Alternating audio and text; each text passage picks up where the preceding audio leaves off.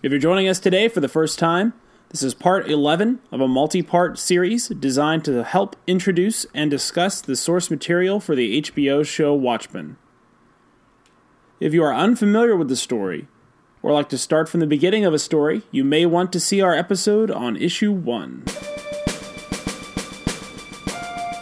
Alright everybody, welcome to Sam and Scott are watching Watchmen, the show where we watch the HBO show Watchmen. I'm Scott. And I am. And guess what we're going to talk about today? What, Tinker Toys? No! What? No, we're not going to talk about Tinker Toys today. Today we're going to talk about the seminal graphic novel Watchmen. How are you doing today, Sam? Hey, that sounds probably better than Tinker Toys at this point, you know. Well, Tinker Toys are pretty excellent. You know, they're made out of the wood, different colors for the different lengths. Sort of helps you, figure out your spatial, recognition. You got those donutty ones?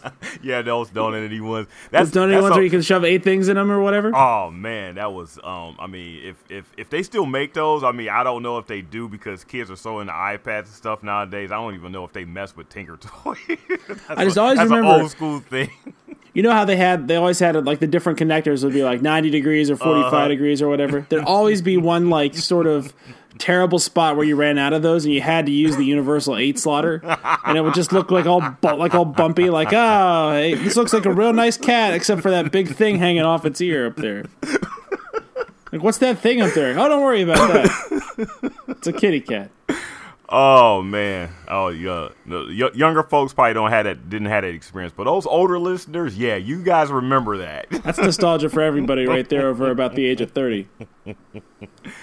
All right, so yeah, like Scott said, the penultimate, chapter in a seminal series. Yes, we are about to get into it. But let's get a couple house cleaning things out the way. So okay. Okay. So you can find us. Well, first of all, subscribe to us. On iTunes, Apple. iTunes, Google Play, Stitcher. Spotify. Anywhere that you listen to your favorite podcast, we are there. Find us on Facebook at Sam and Scott are watching Watchmen. That's our Facebook group. Of course, go to our Nerdcyclopedia page on Facebook. It's getting a really, lot of good pub there and everything. Ooh, yeah. Follow us on Twitter. We got a Watchmen at Watchmen. At Watchmen Podcast 1. Yes, no 1. T. No T. No other dash. We only got the one brushstroke. Right. And then we also got our regular at Nerdcyclopedia, so make sure you follow us. Also follow us on Instagram. We got some posts up there. We'll actually be posting some, some really good stuff from the con and everything soon. So, yeah, we're out there. You better be finding us. Even though we know you found us at least once because you're hearing this. Exactly. So definitely appreciate you, listening, your new listeners, and all of us that have been listening. Please send us the feedback at Watching Watchmen podcast. There's no podcast. No, it's no podcast. I'm just getting those Tinker Toys, man. Mind on Tinker Toys and stuff. So watching. I need an elbow. What do you mean we don't have any? Give me an 8-piece. I need stick. Take the donut. Watching Watchmen at nerdcyclopedia.com. There you go. All right, guys, and as always, we look forward to hearing from you. The discussion goes on in those mediums, and check out our website. We've been posting blog posts up there. Yeah, nerdcyclopedia.com. Absolutely. Share us on YouTube, and listen, some of your cable providers, you can actually say, Sam and Scott are watching Watchmen, search YouTube, into your remote, pop right up. So if you ever want to annoy your relatives, or you just want to put something on in the background and turn the TV off, I got something for you. Do that, and you'll be able to do that with us. Oh, man, we are on your TV, too, so we are in your faces everywhere. Watch us. Everywhere. And we're not shy about it either. We're very an in-your-face group, so that's okay. Watch us watching Watchmen. We're going to watch first. Well, Sam watches it first, then I watch it, then you watch it. We're all going to watch it. There we go. All right, so that's our idiocy out of the way for the day. Right. And now we can get to the real work art, which is chapter 11 of the limited series Watchmen. There we go. And this is a big one. this is one of those, this is one of those chapters that would be like, like the second to last episode in the season of like Game of Thrones or, The Sopranos, where all the stuff goes down. This is where the plot coalesces and you get to see what you've been watching. Like you finally start to understand what you've been watching this whole time. Yeah, everything's coming together. Chapter 11 is called "Look on My Works, Ye Mighty." And it is that's a reference to the poem Ozymandias by Percy Blythe Shelley. Those of you who are not familiar with that poem, get familiar with it because it's good. So do that. Ozymandias, also the name of the character, the Watchmen character. So obviously a very simple connection there. Sam, are you familiar with the poem Ozymandias? Actually, I'm not. Oh, you're not. All right. Yeah. I mean, I'm not. So, I mean, I'm anticipating you let me know a little bit about that there. Oh man. Okay. So, Ozymandias is a poem by Percy Blythe Shelley, and it's basically. So, I'm not going to read it. You should read it. It's actually one of the best poems ever written. Okay. But basically, to summarize, it's essentially a story about a traveler who said there's this huge, dilapidated the monument out in the desert, and it's this king, and he's it's all busted up, and his face is all in the sand, and he says there's a pedestal there, and it says, "My name is Ozymandias, King of Kings. Look on my works, ye mighty, and despair." But so it's this audacious monument to the power of this man, but it's in ruins, and the desert has reclaimed it.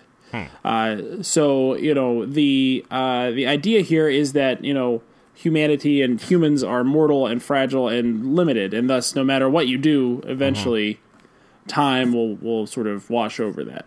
Yeah, I mean, I guess if you want to go back millions of years ago, the dinosaurs roamed the earth, and they were here for a while. And breaking news from the Yucatan. And obviously now they're not. We found their bones several million years later.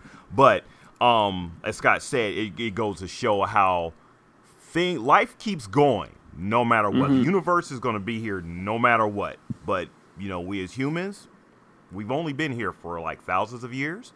That's right. So, they talk about global warming and stuff happening, and, knock on wood, hopefully none of that crazy. But I mean, we're not rooting for that stuff. But we're definitely not. But we are mortal. We are we I guess we come from the earth, and we can very well go back to it. And if there is a higher power, he can start his next phase. It was dinosaurs, then came us, and maybe something else that comes after us. Absolutely, so. The next terrifying monster to walk to stalk the earth. So the other thing that I think is important, so Ozymandias, or Ramses II, which is Ozymandias is his Greek name. That's what the Greeks called him. Was a conqueror, right? Right. So these empires, these monuments built by these conquerors, are what is crumbling into dust and moving into oblivion. Right. So there's a temporariness to this that is also the other kind of meaning of that poem, right? Okay. And for someone like Adrian. Right, Ozymandias, for someone like that, that is the riddle to unwrap. That's his ultimate puzzle. Okay. Right? So, and that's something that we'll get into as we, his speech, which isn't as bad as, for instance, John Galt's speech in Atlas Shrugged, which is like 30 pages long, and nobody's ever actually read the whole thing because it's just reductionist and very redundant. I definitely skipped most of it because I got the point.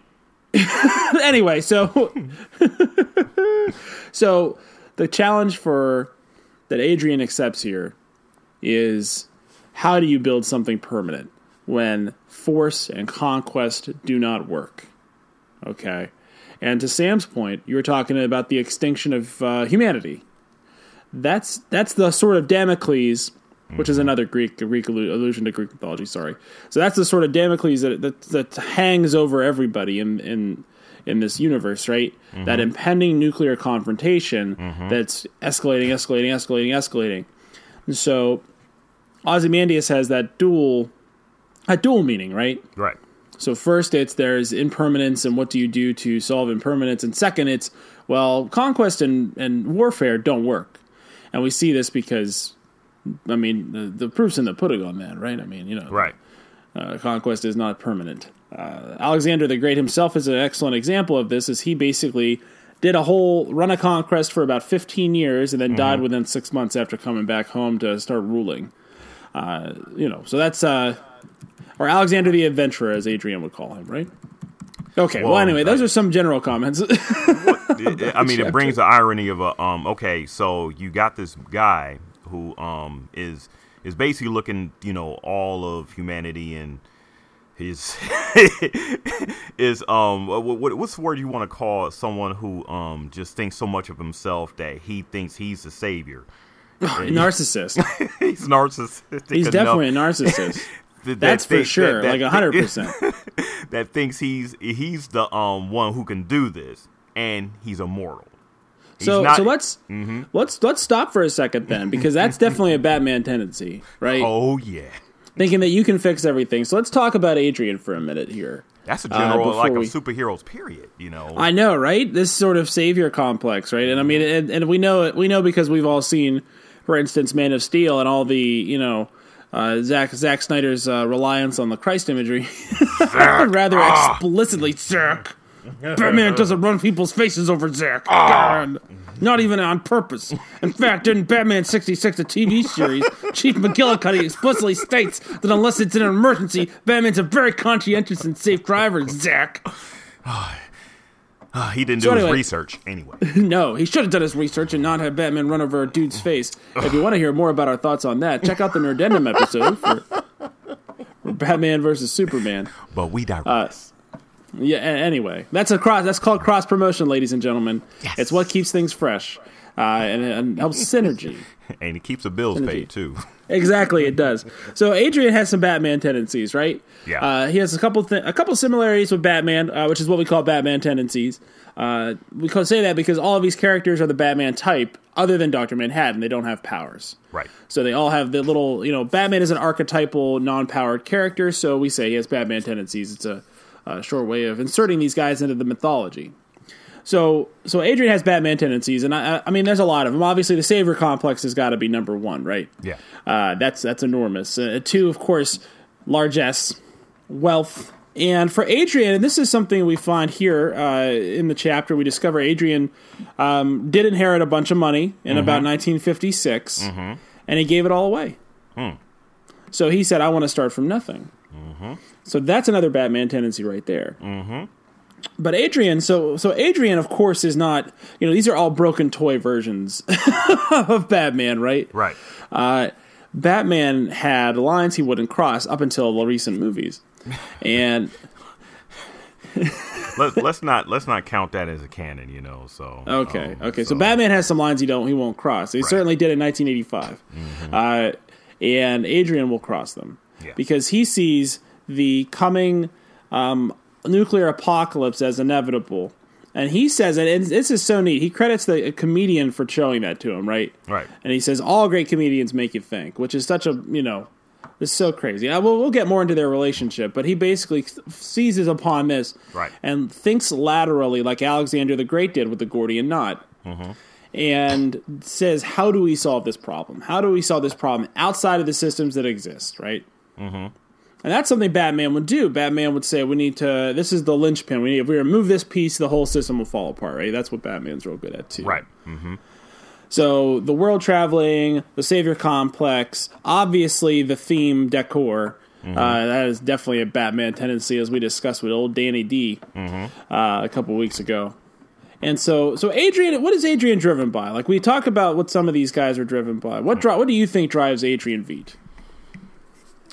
I mean, he to be a savior. I mean, he has that complex. I mean, he's trying to represent something good. I guess in effect, because he's not a villain. He's not painted as the villain.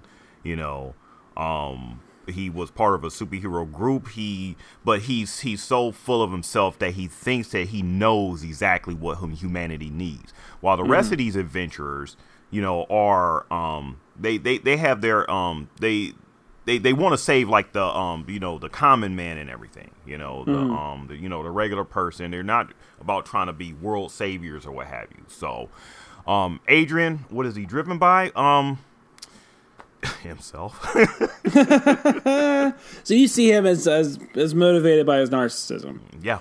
You feel that motivates his savior complex, and what he wants is not maybe even the credit, but he wants to sort of surpass. Like it's almost like he's fighting, like his, you know what I mean? They say in baseball you're always playing against ghosts, right? Right. They always say that because you're playing against the guys from the previous eras. But Adrian almost sees himself as the new iteration of Alexander, or these great conquerors, right? Mm-hmm. But he sees that warfare, warfare as a frontier that we've reached as far as we can go with it. Right. I mean, conquest can only go so far, and as he describes here, there's no such. Once you reach nuclear proliferation and everybody can end the world, I mean, conquest has essentially reached obsolescence.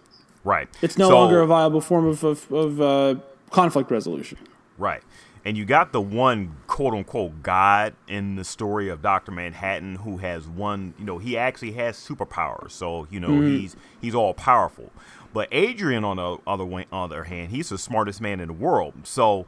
But he fashions himself as a god. He doesn't have superpowers, but he's the one that could potentially save humanity with as we'll start going through the chapter.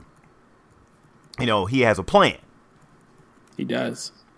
He has a really great plan. Mm-hmm. And it's something that he thinks will work, and it's a practical joke, which is such rich irony is what he calls it. Okay, so let's go ahead and get in here. So the cover of chapter 11 is essentially that slash, the blood dripping from the very beginning of the story. We see that essentially as water dripping to wipe away snow on a sort of what is it called, a vivarium, which is just a big greenhouse with a bunch of stuff in it.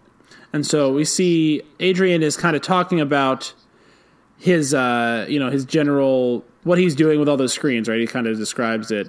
Right. He's sort of trying to see the undercurrent of history here so that he can figure out what's going on. And he has the capacity to do this processing. He is talking to Bubastis a little bit because, Night Owl and Rorschach are there.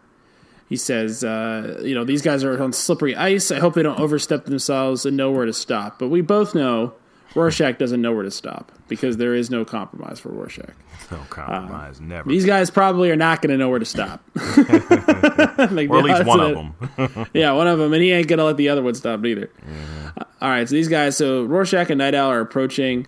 They are essentially saying, Rorschach says that Adrian's essentially lost his mind because he's trying to push World War III while he eats a sugar cube. And Dan's kind of coming to grips with what all this means, because he feels that Adrian has never killed anybody. He's this conscientious guy.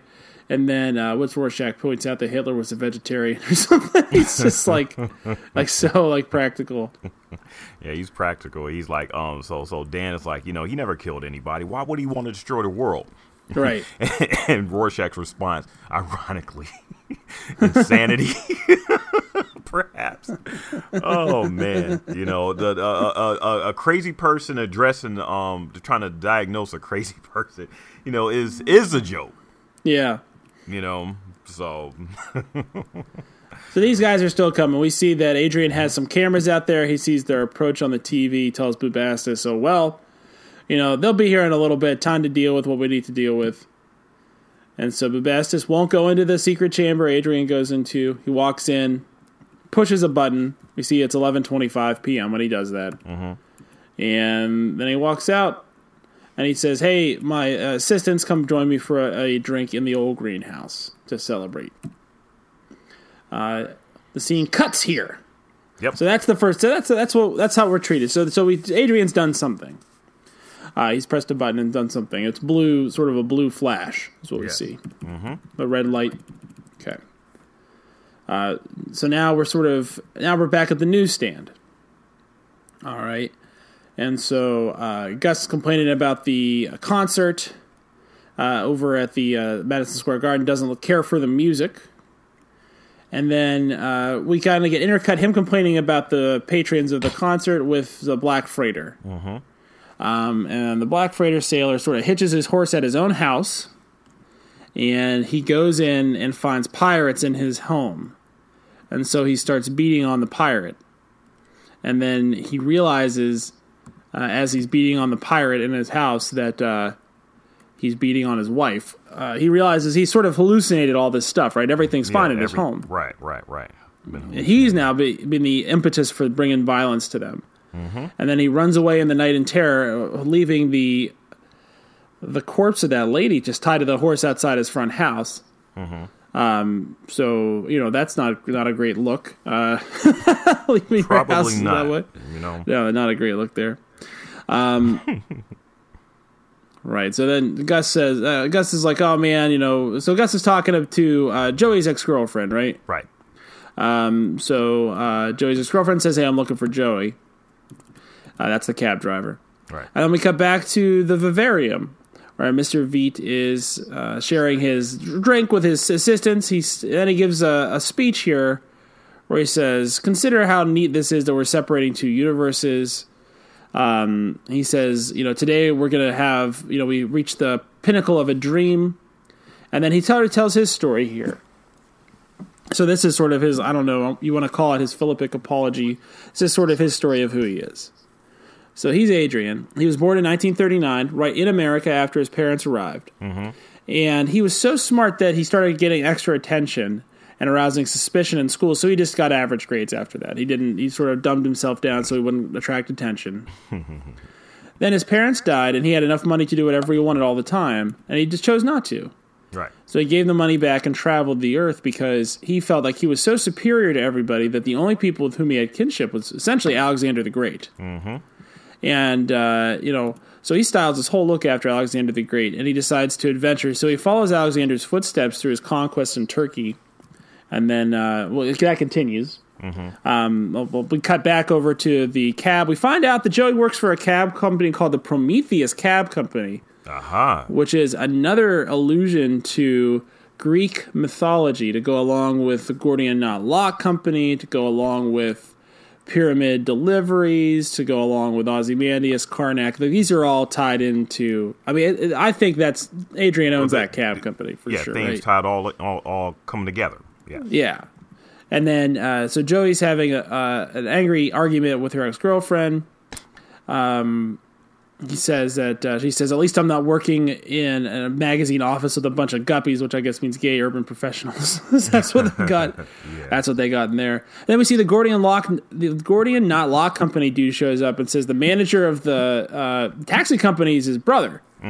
So all these different little threads are intersecting, and obviously we're to know that Adrian's got his fingers in all these pies, right? These are all his companies, right? Which we know because he owns Pyramid. So this is all stuff we're supposed to know from context. Right. And then Joey and her ex-girlfriend have a conversation saying this relationship isn't going to work. Joey says, you never slept with me, essentially. And she tears up the relationship book called Knots. So the kid...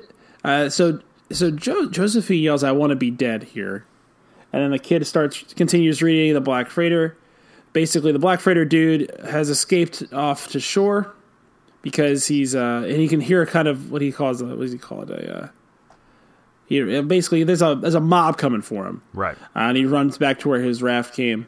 We then go back to Adrian. So now Adrian is also on a journey of discovery. He follows Alexander's footsteps along the Black Sea to Egypt, follows them to India, and then instead of going home and dying of an infection, which he felt would be counterproductive, I suppose. Adrian goes on to Tibet and to the Himalayan mountains, gains wisdom there, and then goes back to Alexandria. Okay, and then before he came home to America, he ate a ball of hashish, so he got super high, went out in the desert, and realized that Alexander the Great was not the perfect form of what he's looking for because he had merely resurrected. Right. The ancient Egyptian culture, which is the truth for him. And we know Adrian's been telling people, did you know the Pharaoh saw death as a journey? He's been saying that to people really creepily the whole time we've been following him. So he says, these pharaohs were where it was at, and they entrusted their secrets to their servants who were buried with them. And he says, coming home, I donned Ramses' Greek name and began to teach, to apply antiquities teachings to the world. And then we notice that his assistant has a butterfly landing on his face. Mm-hmm. And he says, do you comprehend the triumph to which you have contributed, the secret glory that it affords? And he says, do you understand my shame at so inadequate a reward? And it's because he's poisoned his 3 assistants. They're all dead. They're all dead. So he walks calmly over to his control mechanism for his greenhouse, and he opens it up. And the snow comes cascading and covering over everything. Just like a certain poem we talked about already. Yep. Great visual imagery by Dave. For those of you reading this in a college 110, that's something that probably will be a good essay question or a good essay answer for you to come up with for the final. Since you're definitely not reading this, you're just following along with us, and you're definitely welcome to do that. We like having you along. We like having people like you along for the ride. Thanks so much for coming. All right, so.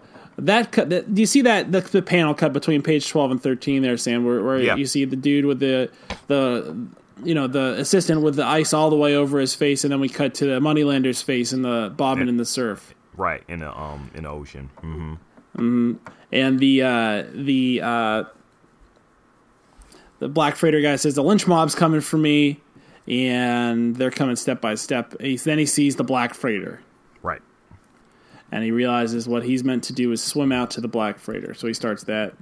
Meanwhile, the doctor's wife shows up, right? Gloria. Is her name Gloria? I can't remember if her name's Gloria. But she shows up, and she asks Gus, like, hey, have you seen my husband? And Gus sort of says, oh, that black guy down the street sells watches. Is what maybe he knows him. He's like, you think we all know each other? Like there's a club? Come on, God. Yeah, notice also, too, the storylines, the disparate storylines are actually coming together, converging to this newsstand. So, yes. With the couple, the Gordian knot, the knot tops, and now, Gloria, the Malcolm Long's wife, is coming to the newsstand. You could have jumped in on that. You didn't have to let me thrash around in the surf all down with boss. It's all good. Listen, that's crosstalk. I'm gonna take that out. Okay. I couldn't remember his name though. I was over here. I was struggling. Yeah. Right. So she sees her husband. So yeah, everything's converging here. So the man is swimming back to his ship. Everybody's here. So Josephine's here. The dude from the Gordian Law Company's here. The doctor and his wife are here. Everybody's here. Mm-hmm. So yeah, they're all converging right there. Then we cut to Rorschach's POV following Night Owl in. Night Owl says, "I think we found an entrance," but they're in the greenhouse that's all snowed over. Right. So it's already that full of snow and ice. And Rorschach says these palm trees don't make any sense out here. There's a dead butterfly, and then Night Owl burns through the lock so they can go in and approach Adrian. And he says, this must be how ordinary people feel. Must be how ordinary people feel around us. So he's acknowledging that Adrian's on a different level from him. Yeah, larger, and the image of that Alexander the Great painting, just keeps coming. This is the third time we descended. The second time this chapter, right, that we've seen it. So the cleaving of the Gordian knot. Mm-hmm. They call lateral thinking, the ability to sort of move beyond limitations. We talked about this a little bit too when we talked about chapter 6. We talked about Rorschach sort of using similar lateral thinking and solving his bullying problem, right? We talked about how Rorschach won that fight with that bully, and every fight that bully would ever try to have with him forever. He just decided to win the next 30 of them all at once. And that's sort of like that's lateral thinking. That's what Alexander did. Right. So this is the TV room. They're all Night Owl and Rorschach are looking for Adrian, and they come upon him finishing his dinner. Whoa. But back up a little bit. I just want to comment on a couple of things. How Night Owl and Rorschach is interacting. Night Owl, Dan, is basically just trying to... He just can't believe anything. All this is happening. That Adrian is the culprit in a lot of this craziness going on. But he's just trying to rationalize the fact he's a conscientious guy, he's a pacifist, he's a vegetarian, and then here comes Rorschach. Well, Hitler was a vegetarian. If that bothers you, Dan, leave meat to me. I'll do it. I'll take care of it. Rorschach's just like rolling his eyes. He's like, do you know the magnitude of this? Like, do you know the magnitude of trying to start World War III? Like, can you comprehend? what retribution is deserved, demanded by this? Rorschach sees a crime happening. Mm-hmm. His motto is never compromise, not even in the face of Armageddon. Right. So his realm of thinking versus Night Owl's is straightforward. His focus is non. There's no gray area in his way of thinking. So as Scott said, they come upon Adrian. He was eating dinner, and he's got a big shiny bowl, and he sees Rorschach's reflection. Mm-hmm. Rorschach rushes him, and this little action sequence where he just completely clowns Rorschach and Night Owl, right? I mean, it's just there's no question about it. He doesn't even break a sweat, and just smashes them. Reminds me of I guess I was watching a little bit of Robert Downey Sherlock Holmes recently. Okay. Where he does that thing where he says how the fight's going to go, and then they kind of show it, and that's kind of how I would want this to be portrayed, right? Where Ozymandias has it all worked out in advance and then says manners. He says manners and sticks him to the table. But it also goes to show with the further deconstruction of how superheroes, how the normal tropes of, okay, you enter, so Adrian is now the villain at this point, Right. Superheroes normally in a trope, situation, announce themselves. They start, doing exposition stuff, themselves in a room, start going over, you did this, you did that, and, how dare you, blah, blah, blah. There's no words in these scenes. Rorschach just straight goes at Adrian. Adrian sees its reflection in the in the bowl and everything, and takes out Rorschach. But the point is just Rorschach doesn't, nor Dan says nothing, to Adrian, and just straight go at him. And then Adrian's whole thing is manners. Normally in a situation, you would announce yourself, but Rorschach obviously does not do that. Well, they say basically Adrian's too dangerous for them to sort of talk to. Right. They say we got to subdue him first and then deal with it. Mm-hmm. So that's what he's trying to do here. But Adrian sees him and is so fast that he's able to stick Rorschach's jacket to the table with a fork. And then he's faster. He's like faster than a laser beam. Oh, man. Right? Because Night Owl's like trying to zap him with his laser. And it doesn't work. He hits the serving tray, and then Adrian knocks him out, smacks him in the head with the tray, and then smashes his little laser pen that I'm guessing is, very like an actual real laser. Very Batman-like. Yeah, it's a very Batman gadgety sort of thing. Pull out of his utility belt, right? Well, no, the Batman swiftness that Adrian. Oh, you're talking about that too. Mm-hmm. Oh, yes. Yeah.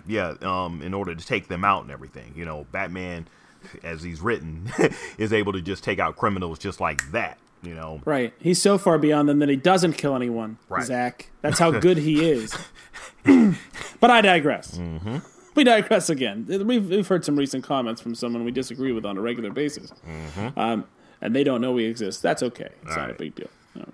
So then Adrian completely just disarms them and stops, like just dominates them. And then he pours himself a glass of water and says, "Now, what can I do for you?" And then it's like, damn well what you could do for us. He says, "What are you trying to do? Start World War III?"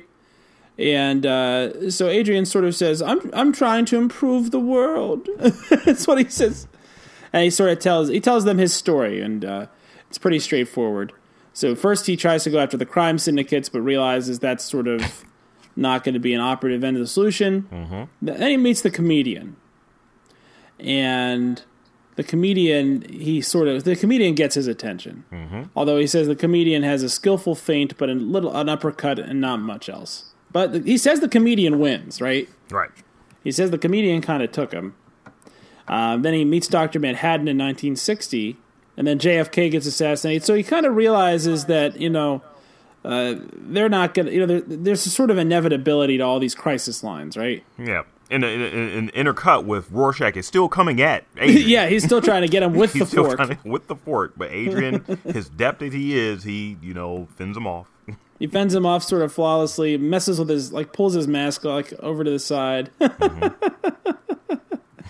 And then tells them, well, you remember the Crime Busters meeting. He says, I'm sure you remember. He said, he teased me and said I could be the smartest guy on the Cinder. But he realized the comedian was right. What's he say there? He says, that's when it tipped me. Nelson, he said Nelson's voice was whiny, and then he goes outside and he says he swore to deny their last black laugh at the Earth's expense to the comedian, right? So this is all a rejection of the comedian's statement that nuclear war was an inevitability and there was nothing that could be done to stop it. He sort of is vowing, no, you're not going to be right about this. This is sort of like his birth, whereas Rorschach, was still, a regular Edward, Walter Kovacs putting on a mask and everything and doing a superhero. This meeting was an integral meeting with these crime busters, and it changed the way they saw themselves. Fighting future crime. Ozymandias took it to the very extreme, and this was sort of like his birth into, into how he was going to, prevent this nuclear war, to just save the world. He said, okay, instead of doing all this little stuff and everything, I'm going to think about this in a bigger picture type thing, and this is when he understood. Well, think about the parallel for him, this realization, right? This refocus, this change of him from the adventure, the Alexander the Adventurer, into something more calculating and more effective. It's actually a pretty decent parallel to what happens to Rorschach in 1975. So Rorschach's career is a little slower than Ozymandias', but he realizes that the means he was using to address the problems he's trying to address were insufficient. Mundane, yes. So he stops allowing criminals to live, right? That's what Rorschach does in 75. Right. So that refocus of will, okay, that is what is echoed here in Adrian. Yes. So it's the same sort of thing. So at that point, he decides that there is now, now there are goals to which there cannot be means that are too far. The ends will not justify the means, and they have to. Right. So that's a realization for both. Ironically, they both had the same, motivations and everything. Just go about it two different ways. If you want to think about it like that. Adrian's is a bigger picture. Right. Rorschach's is small, maybe way too small, but they had the same motivations. Well, for Rorschach, Rorschach's motivations to be a crime fighter are all very personal to him. He's this guy who's feels like he got a short stick, short end of the stick with parenting, and feels like he's sort of living in this underworld of filth that's always around him. But Adrian doesn't feel these things emotionally. He's calculating. So he sees these as issues that need to be addressed, and how are we going to address them? And he's saying, I'm willing to address them using anything at my disposal. I am willing to cut the knot with my sword. Right? That's lateral thinking, and that's solving the problem without worrying about the effects of solving the problem. Right. Because sometimes you got to break a few eggs to make an omelet, right? Yep. That's what I've heard. Now we move back from this conflict where Adrian's just walking away from these guys, and they're pretty much like, my goodness, they've just been trashed by he's just not even concerned enough to face us, right? Right. So then Gloria and Malcolm have a conversation look, you got to give up trying to help people. This world's too messed up. Meanwhile, Josephine and her girlfriend have a fight, and Malcolm says, I'm going to try to break that up. Well, Gloria's like, you can't keep trying to save everybody in the world. Right. And he says, I can't run from it. He feels compelled to help people. Very similar to how the masked adventurers feel compelled to help people, right? Exactly. Irony. Okay. So we are treated to kind of the end of the little bit of the end of the black freighter here. The sailor is still swimming out to the black freighter. Okay. And then we move right back to Adrian, who's continuing to discuss his plan. So for the first time, I genuinely understood that Earth might die. I recognized the fragility of our world in increasingly hazardous times. And yet, what could I do? My first step was to stand back as far as I could to view the problem from a fresh perspective, my vista widening with my comprehension. So what he's saying here is that he had to take a step back and look at this problem as sort of on a different time scale. Yeah, so the difference between the morality of human life and the morality of existential species-ending, threats, right? So there's a difference in scale there. And so he basically says, listen, I started preparing right away. So I began to amass a fortune, and he took those proceeds. So basically he says, first I got the patent for the spark hydrants. Then he developed the dimensional developments with the proceeds, right? So that he could start looking at teleportation and those other sort of advanced Dr. Manhattan-style technologies. And he said, well, the ends would have to justify the means because the end of the world does the concept no justice, right? The everything of history. Right. The earth, humanity, all we've ever known disappearing and doesn't know any good. And so essentially, unless something changed, but by the 90s, things would reach a crisis point. That's what he says here. And he says, except for Richard Nixon, whose name's on a plaque on the moon. There would be no one will ever know anybody. No human vestige would ever remain. So Right. And then now we get to the end of the Black Freighter. So the sailor grabs the rope, and as he climbs up, a cheer goes out. A stench. A cheer with a stench affronting heaven. So he was, they were coming to claim him because he was evil, right? That's kind of what it is. It says damnation. So we see the Josephine and her ex-girlfriend having a fight in the background. Gus and the kid find out both their names are Bernard. He says, how about that? And he says, I don't mean nothing. Little Bernie says, it doesn't mean anything. And the cops pull over to stop a fight. They basically say the same thing Malcolm does, which is you got to try to fix something. And then the guy selling watches is trying to get out of here. And then there's cops down the street. We see the Gordian knot guy and the dude from the Pyramid Company, from Prometheus Cab Company talking to each other. And all the ancillary characters are converging on this newsstand and that street. So they're all right there, right there. Yes. Then Adrian continues to explain his plan. He synchronized everything. Meanwhile, technology and teleportation. He couldn't teleport anything because it would just die. But it was possible. So he said, I quit a couple years before the Keene Act to make sure that I could concentrate on my plan. Okay, because he says, you cannot unite the world by conquest. Alexander's method, I would use a trick. I would frighten it towards salvation with the history's greatest practical joke, and that's what upset the comedian so much, because it was going to use a joke to basically undo an affront to everything the comedian does, make him extinct as a fighting man. The perfect fighting man is what he calls him. Right. And we're intercut here with scenes of the murderer kicking the comedian's door and beating him up that we remember from the first issue. He says an end to fighting, and we mean to know that that's a broad term because we see the large panel at the bottom here is Josephine and her ex-girlfriend fighting, Doctor intervening. We see Gus in the background there. And what's that behind Gus? It says, the Institute for Extraspatial Studies in the background. So all these Adrian plots are all here. They're all right here in this one place. There. Yep. Converging. And he says, how could genetics put an end to war? John says that. Dan says that. Yeah.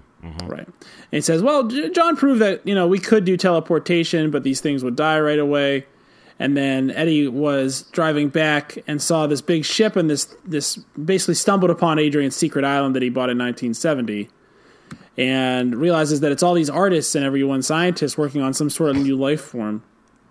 And then he learned what Adrian was going to do, and he just couldn't handle it anymore. This was a step too far, like we said. It was a sick joke that was going to be, render him obsolete and solve the problem. But at the same, so he couldn't stop it because he knew that it would be good. Right.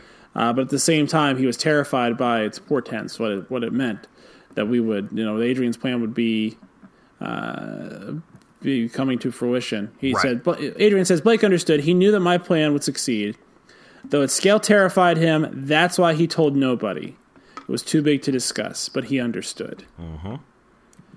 He understood the portents, knew a dazzling transformation was at hand for mankind. So we see even Gunga Diner, right? I had my suspicions about Gunga Diner being another thing Adrian owns because they went to India. Right. And Alexander fought the elephants. So I think these are all things he owns, right? They're all in one place. And he's sort of been behind in the background keeping tabs on all these people.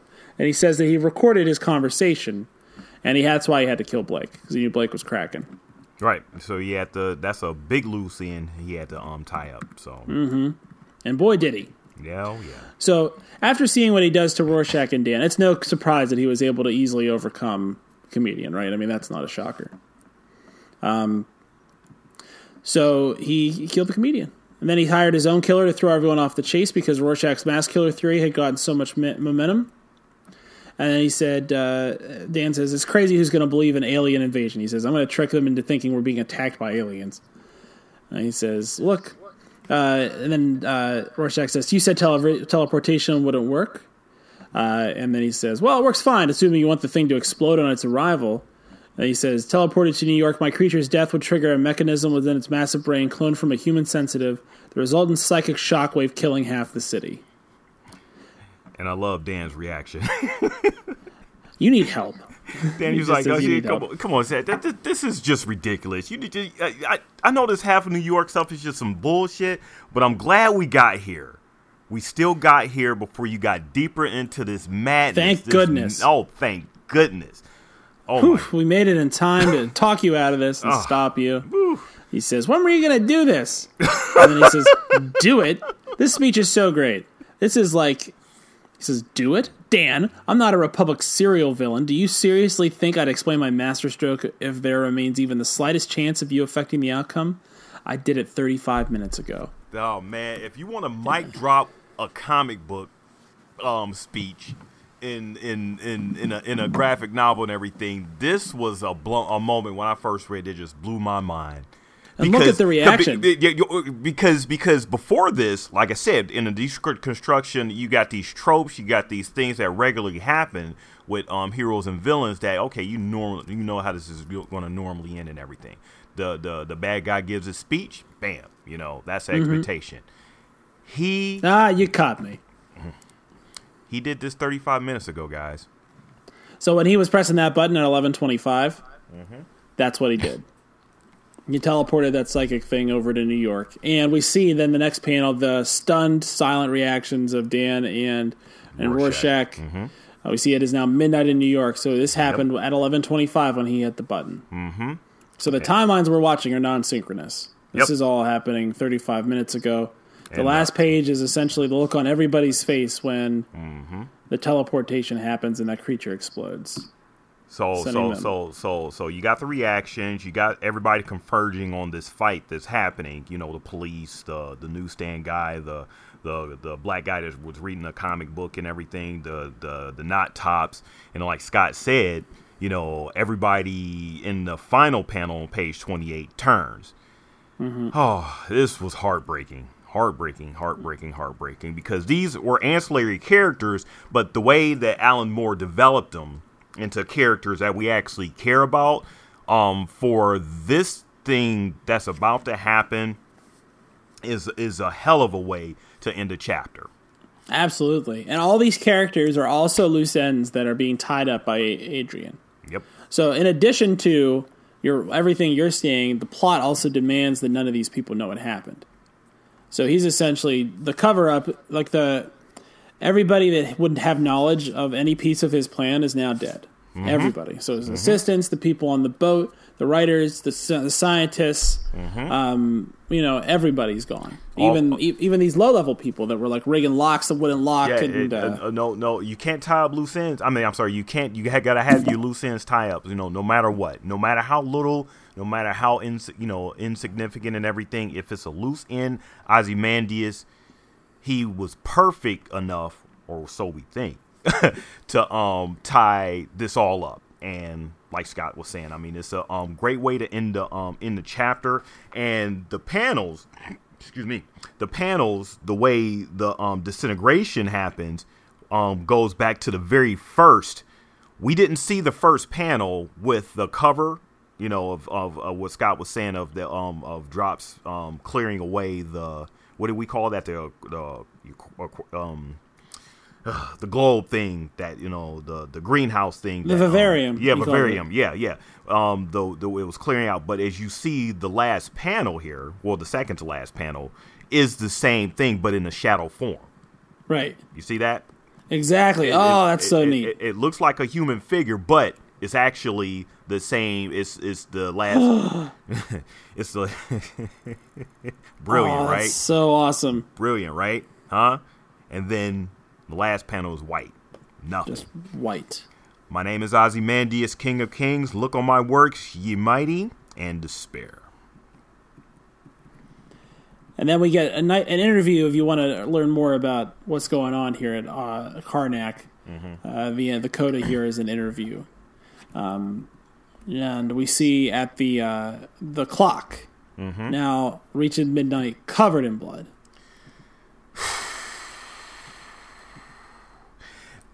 That was a heartbreaking chapter, man. You know, even Yeah. going back and talking about it and everything, and just realizing that, you know, in theory, maybe Adrian's right, but in execution, he's horrible.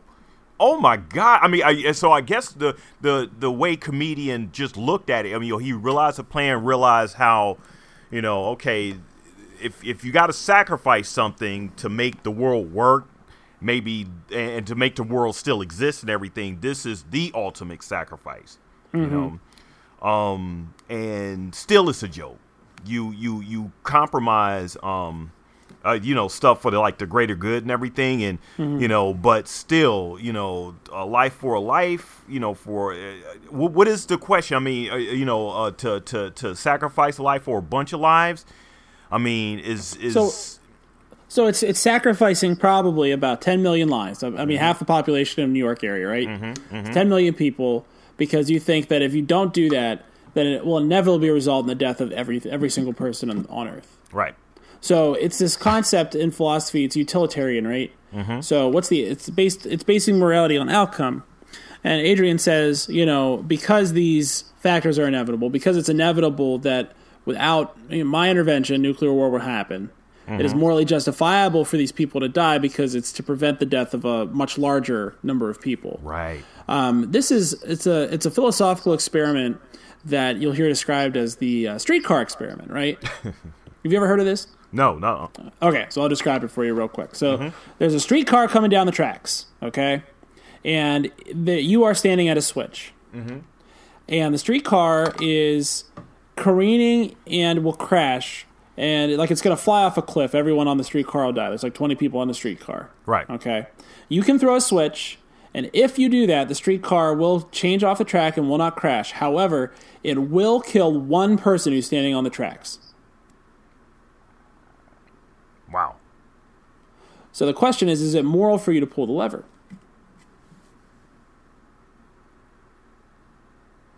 Because at the very least, something or someone is going to die. So Someone is going to die. But by pulling the lever, you are choosing to kill one person. right, Okay? Now, your reasons are justifiable in a lot of ways, right? right, And that's kind of how we would view it, I think. We would say that's justifiable. But at the same time, you know, it's a moral conundrum because you are directly responsible for the death of the one person. And if you had not acted in that way, they would still live. right. So you get blood on your hands, but is it the morally correct thing? And are those things mutually exclusive? Right. So those are the big questions I think that Ozymandias begs here. But there is, of course, a little slip to this, right? Which is he right? Is he right that without his intercession here, nuclear war was inevitable? This conflict was inevitable. It could never be stopped. So the question is, since we know, because we have hindsight, right? Right. We know that in a world with no mass adventurers, Right. nuclear apocalypse does not happen in the 1990s, right? I mean, we can be pretty sure on that one. We got that benefit, right? We're Didn't still miss here. that. Didn't miss the nuclear holocaust. And I'm glad for it. We wouldn't be doing this podcast. Exactly, right? We'd be, we'd be marveling at a can of Coke that we found in some hovel somewhere before we get eaten by a bunch of anyway. So the question is he right? Does Dr. Manhattan's presence make it inevitable that nuclear conflict would happen now? Or is he wrong in that eventually, mutually assured destruction would work like it worked in our timeline? We shall see next chapter. We shall. But remember, the important question in morality here is, how sure are you that was the case? Okay? Because if it's 10 of 10, then what he's doing is not impossible to justify morally. Mm-hmm. The more sure you are that that's the inevitable outcome, the more justifiable it is to undertake these methods. So the question that this makes you ask is, do the ends, what would I do if I needed, like, if I would lose everything if I didn't do something terrible? Right. Everybody's heard of the movie series Saw. Mm-hmm. So this is a real Saw moment, right? So to live, you have to dig into your own stomach to pull a key out so you can unthink. You know what I mean? That's what he's doing here. You have to essentially hurt yourself, you know. Yes. For like the whole greater good and everything. And who's to say that even if this works, that humans won't be humans and everything just starts all over again? Well, Adrian solved the problem of the other here. And I'm sure we'll talk about this a lot more next week when we sort of get into the effects of his action here and we find out how much it worked. Mm-hmm. But what he's attempted to do, because he's made this an alien attack, right? He's essentially made it so the people of the world will feel that an alien race is going to attack them. Right. Okay. And he has tapped into something in humanity, which is sometimes we need to find an other, and we'll manufacture one if we don't have one. Yes. But an alien species enables you to draw the circle of us, right, around every single person in the world. Yep. Okay. Brings a togetherness that wasn't there before. Element that unknown element that wasn't even considered. You know, can actually bring everyone together and unite for a common fight cause. Exactly. And we need an us versus them. That's just what humans need, right? Yeah. Us versus them. And if there is no them, and we only have humanity, then them have to be people. Yes. But if there's another species, that can be them, and then us can be everybody. Yep. So it changes the psychological outlook of humanity, and that's what he's trying to do. Man, great chapter. Great chapter. Great chapter. I mean, how terrifying, right? Yeah. Yeah. So, we'll get into more of it, and see what the effects of the final chapter, of all this and everything. So, so send us feedback, Watching Watchmen at nerdcyclopedia.com. Of course, subscribe to us, give us, make sure you give us a great rating on iTunes, or else Scott will. I reserve the right to give you the business. He sure I will, have man. plenty of business to give out, by the way. I've been saving it up. Follow us on Twitter and Facebook, at our Sam and Scott are Watching Watchmen, at Nerdcyclopedia, at Watchmen, Podcast 1, no T. And all the new ones that just came on and everything, we thank you for coming on, and all the ones that continue to listen to us and send us good feedback. We appreciate you as well. Me and Scott have loved, doing this, and just can't wait to talk about more Watchmen. Watchmen is such a great concept of deconstruction that you can hear it in our voices and a passion of how we're going through these chapters. And this was a really, really good chapter here. It's one of those ones, it's that twist, it's the twist you want to preserve. This is the one you want to keep secret, right? Yep. What is he doing? So it's knowing that this is intentional and his aim is to end war. I mean, I'm telling you, this is the sort of thing where you can really understand what sets Watchmen apart. It's not just the Richkin characters; it's that the plot itself is terrifyingly complicated. And as Rorschach said in Chapter 10, I cannot imagine a more dangerous adversary. And for that, we shall see you guys. We'll see you on the final chapter. Yes, come back so we can wrap this up. All right. All right, see you. Yeah, you never heard of that, of the train switch experiment? The train switch. You never heard of that before?